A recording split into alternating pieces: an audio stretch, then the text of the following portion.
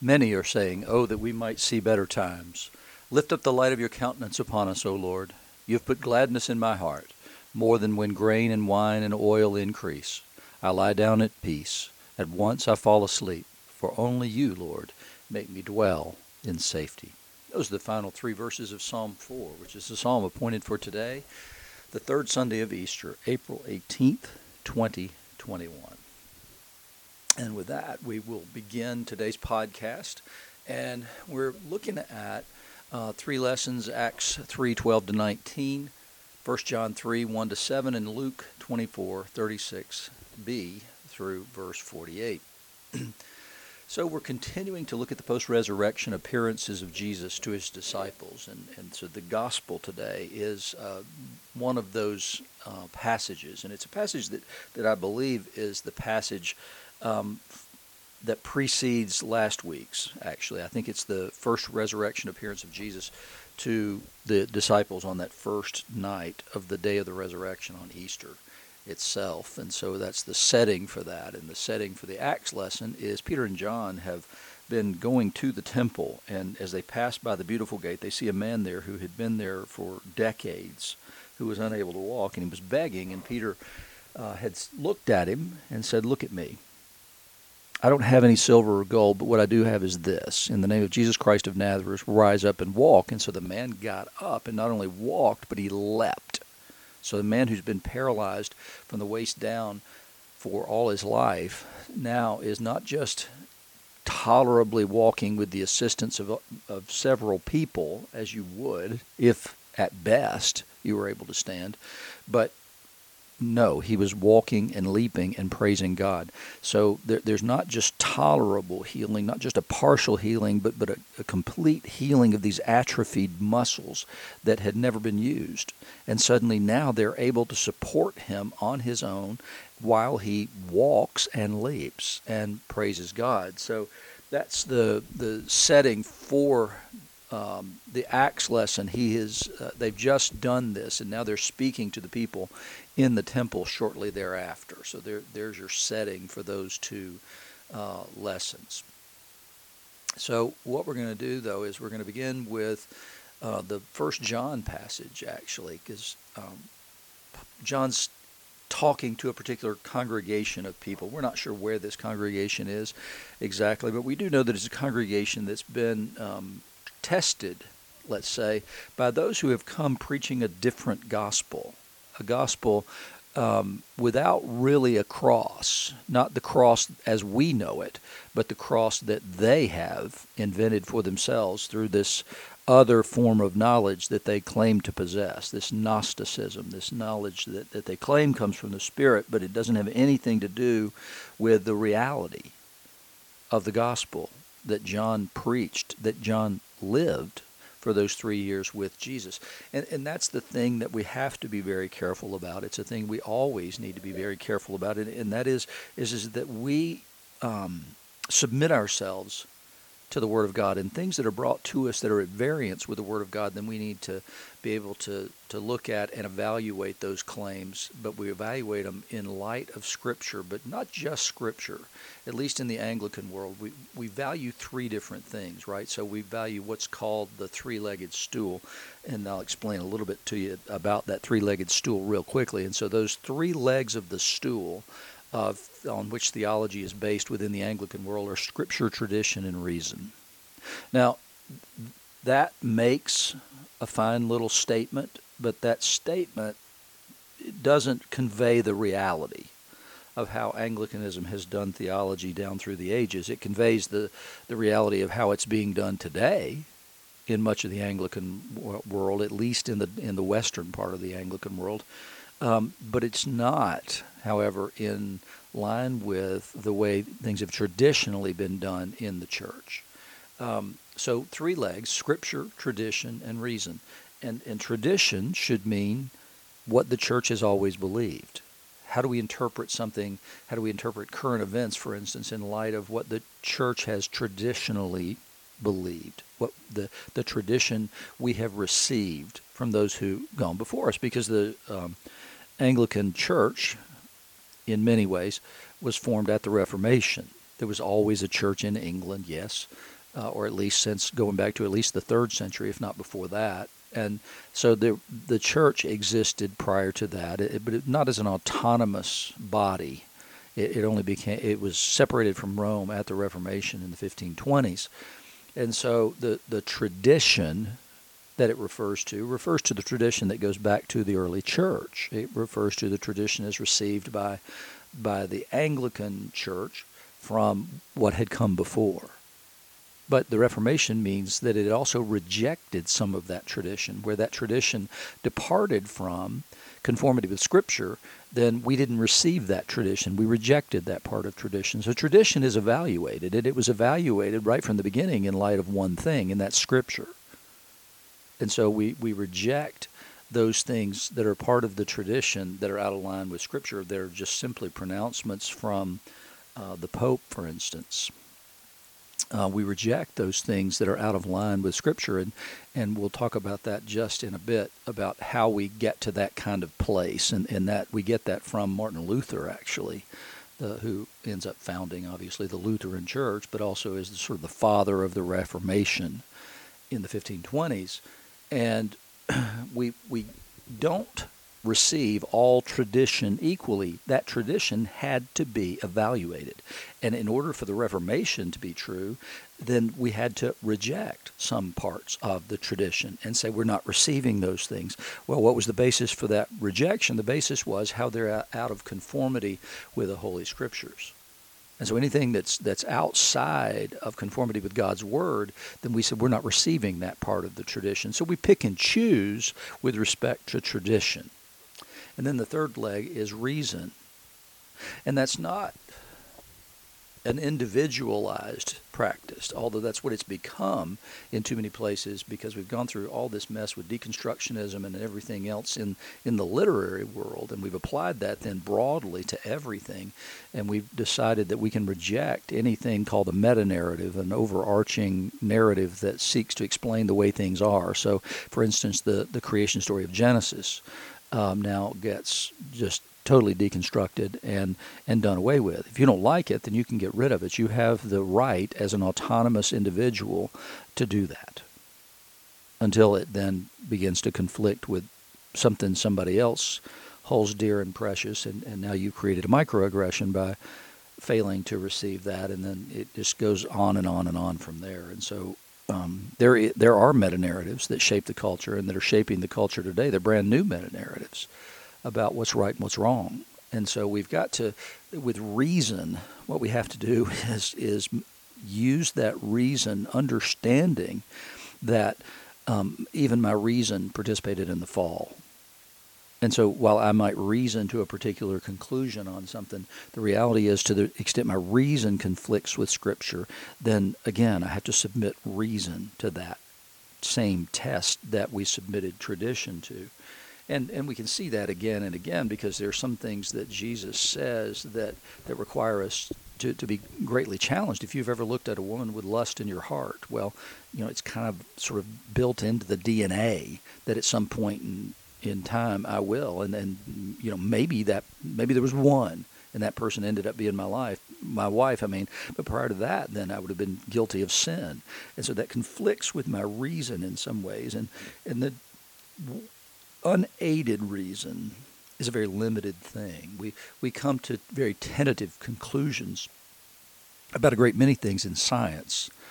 For instance, even a great intellect like Albert Einstein hated quantum physics, and his response to quantum physics was, God don't play dice. And so there was a limit beyond which Einstein was not willing to go. And it's partially because that made everything more difficult. If you've got to take into account quantum level happenings, which are spooky events at a distance, is another way they get defined, then it becomes a more difficult thing to say I'm going to rely solely on reason, because my reason actually won't tell me everything that I need to know about any given situation.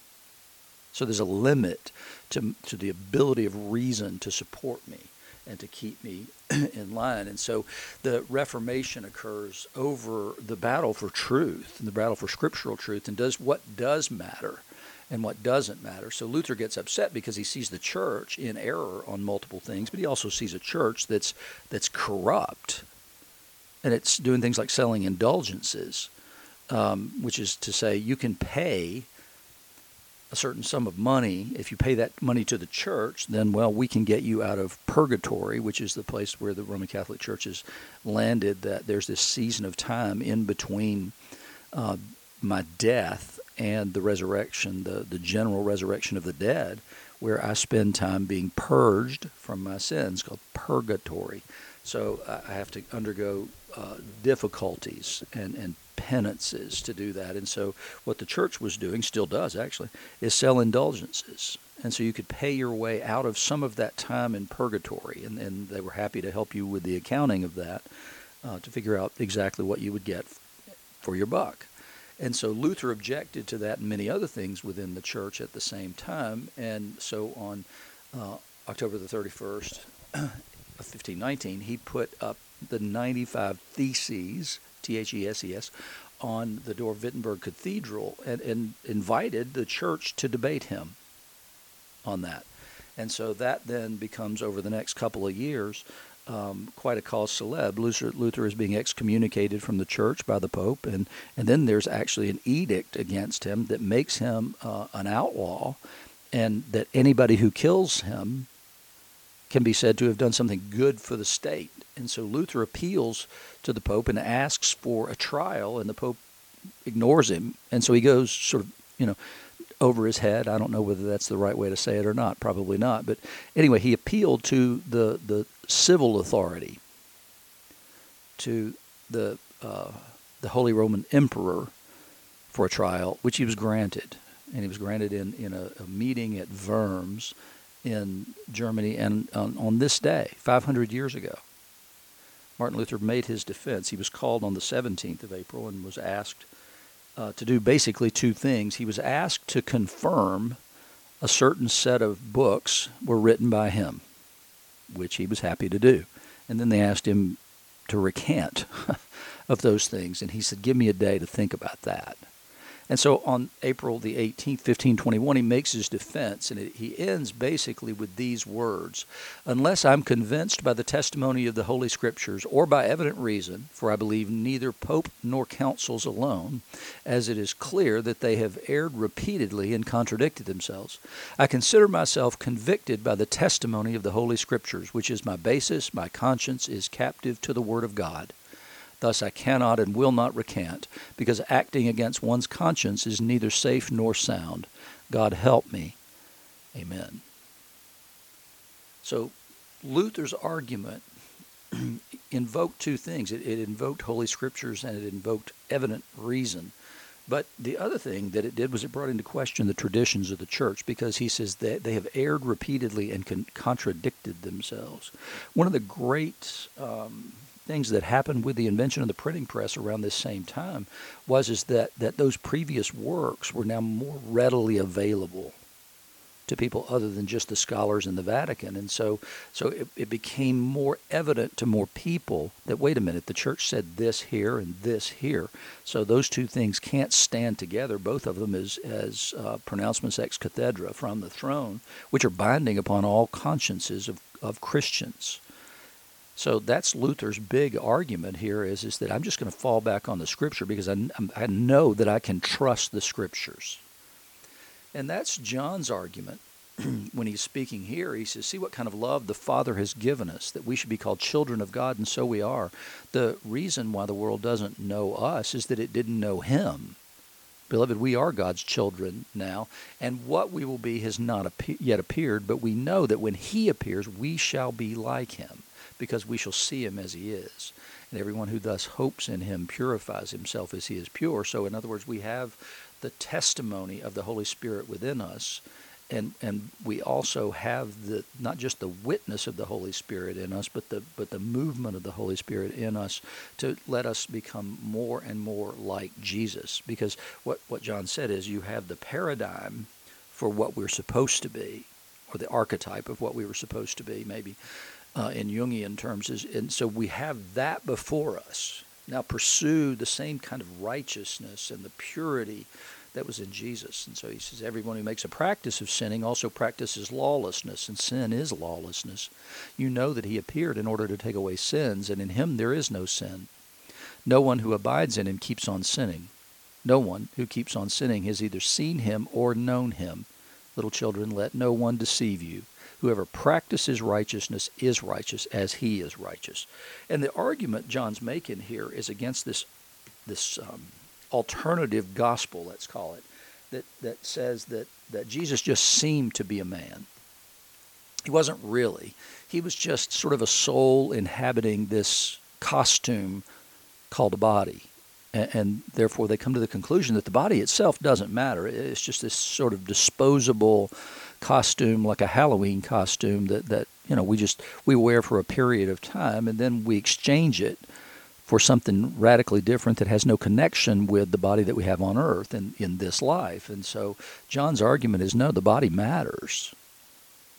The body matters completely, because what had happened with these people had described sin, or defined sin actually, as something that only affects the soul, that the body itself can do anything it wants as long as it doesn't affect the soul. And so John's argument here is, no, that's not true.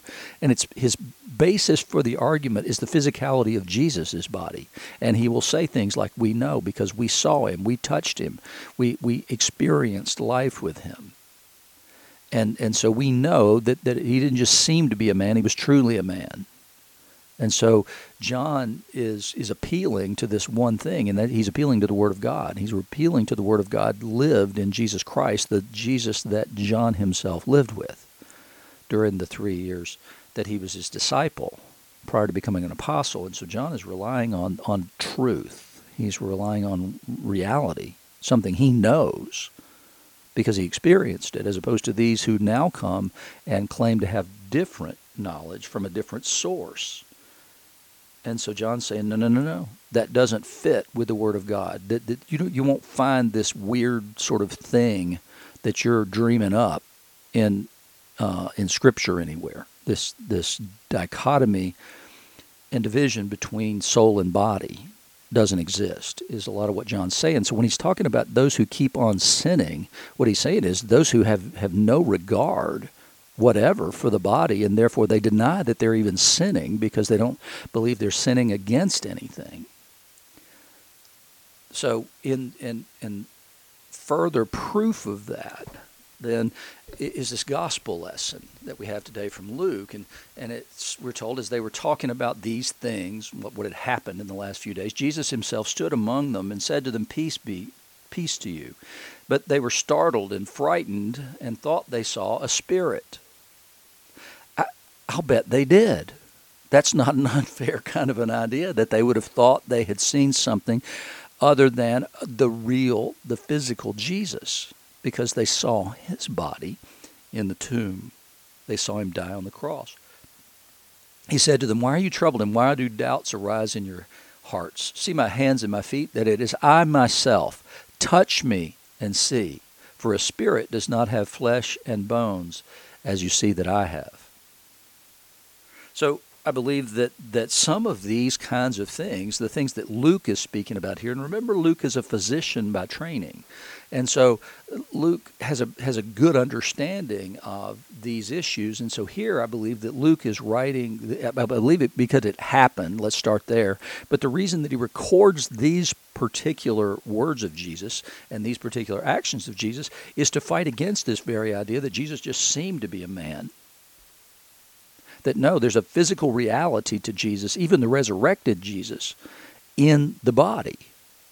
And so he is elevating the place of the body in the resurrection as well by telling these stories. But I believe they were written because they're true, but specifically they were written because there's an attack on the idea of the physicality of Jesus.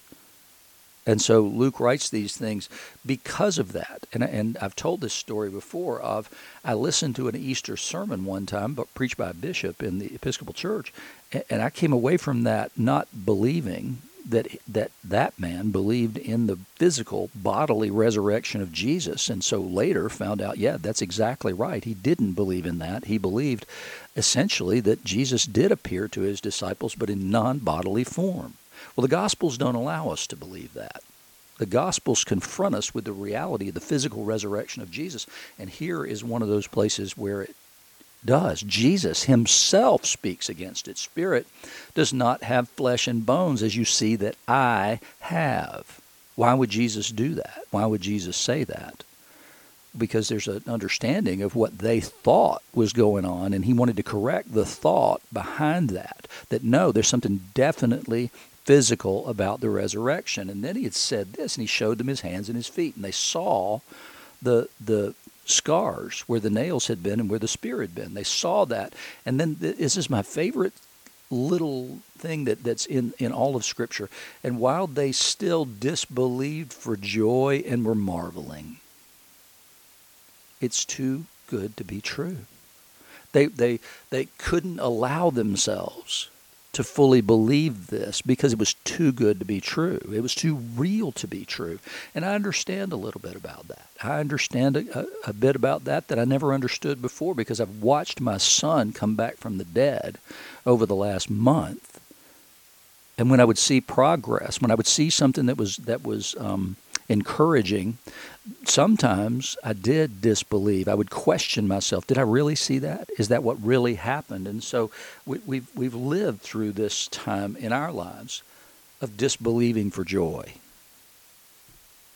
What you have to do sometimes is to say, yes, I do believe that I saw that, but I'm going to do what Mary did. I want to ponder these things in my heart before I share them with the world. Because maybe I saw something that nobody else saw. Maybe this is too good to be true. And then what Jesus does, while they were still disbelieving for joy and marveling, he says, hey, have you got anything to eat? Huh? You hungry? So they gave him a piece of broiled fish, and he took it and ate it before them. And again, there's a reason that Jesus is saying things that he's saying and doing the things that he's doing, and that is he's proving something. He's saying something about the theology of the body. When he does that, there's a physicality to the resurrection, and even then he is eating this piece of fish, and he ate it so they could see that spirit and body were joined with one another. There was a reality to the physical existence of even the resurrected Christ. And he said to them, these are the words that I spoke to you while I was still with you, that everything written about me in the law of Moses and the prophets and the Psalms must be fulfilled. And then he opened their minds to understand the Scriptures. And so what's he helping them to do? He's helping them to understand the written word of God. And he says, thus it's written that the Christ should suffer and on the third day rise from the dead, and that repentance for the forgiveness of sins should be proclaimed in his name to all nations, beginning from Jerusalem. And you are witnesses of these things. And so he's not only confirming his own physicality, he's confirming their reasons, because he's enlivening it by the power of the Holy Spirit when it says he opened their minds to understand the Scriptures. What he's doing is giving them the Holy Spirit to help them understand and guide them to understand what has happened, that he should suffer and die and on the third day rise from the dead. So that he's enabling them through the power of the Holy Spirit to understand these things and to believe these things. And so the Spirit is showing and leading them into truth. And he says, you're witnesses of these things. You've seen all this. You've heard all this. Now you know what all of this means. And it's a powerful thing to have that witness in ourselves. And we see the power of that in that passage from Acts, where I've told you that Peter proclaimed to this crippled man that he would be healed, that he should stand up and rise up and walk in the name of Jesus. And then the man does. And then Peter now has to explain this to the people around him. And he says, men of Israel, why do you wonder at this? Or why do you stare at us as though by our own power or piety we made him walk? The God of Abraham, the God of Isaac, and the God of Jacob, the God of our fathers, glorified his servant Jesus. He's going to talk about Jesus. And that's an iffy proposition, because it's likely to bring the wrath down on him. And so he goes on to say, and this is basically the same sermon that he preaches on the day of Pentecost. He says that the God of Abraham, Isaac, and Jacob, the God of our fathers, glorified his servant Jesus, whom you delivered over and denied in the presence of Pilate, when he had decided to release him. In other words, you overrode justice. You overrode Roman justice by demanding this Jesus be crucified. He said, but you denied the holy and righteous one and asked for a murderer, Barabbas, to be granted to you. What a horrible thing you've done. You have denied the holy and righteous one. You denied the Messiah and demanded instead that a murderer be released. And then this is, can this language get any more powerful? And you killed the author of life. You killed the author of life. What a powerful paradox Peter came up with. And then he says, whom God raised from the dead. You killed the author of life, but God raised him from the dead. To this we are witnesses.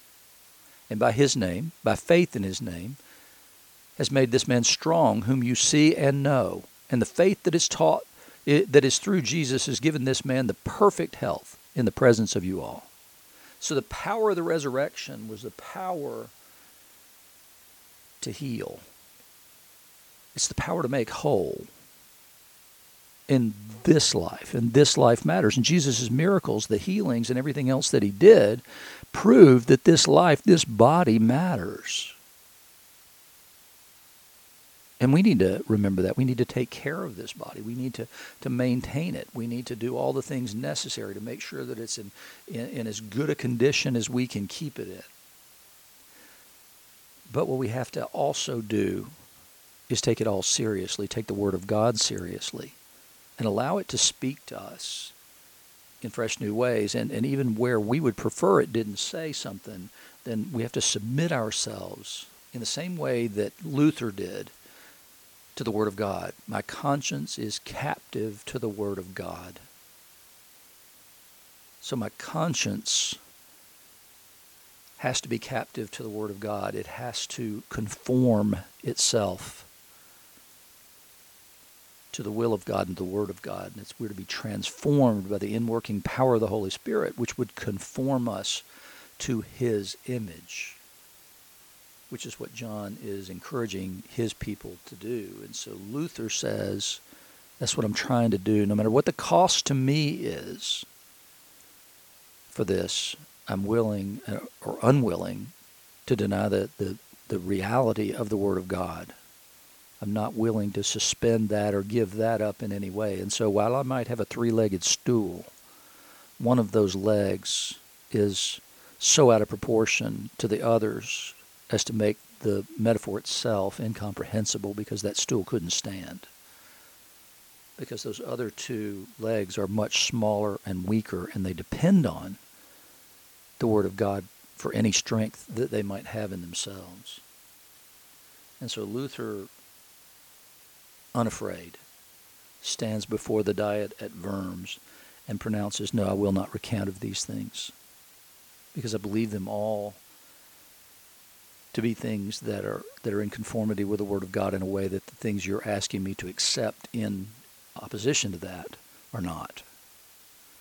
And so Luther leaves Worms and becomes sort of an outlaw leader of the Reformation for the rest of his life. And I'm thankful today that he stood there and declared himself to be submitted completely to the Word of God and none other. So then he writes along the way, he writes a hymn. And that hymn is one of my favorite hymns of all time. And that is, Mighty Fortress is our God. And he writes these two verses that I'm going to conclude with. Did we in our own strength confide, our striving would be losing. Were not the right man on our side, the man of God's own choosing. You ask who that may be. Christ Jesus, it is he. Lord Sabaoth his name, from age to age the same.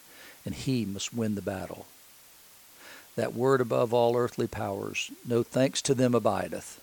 The Spirit and the gifts are ours through him who with us sideth. Let goods and kindred go, this mortal life also. The body they may kill. God's truth abideth still. His kingdom is forever. Amen.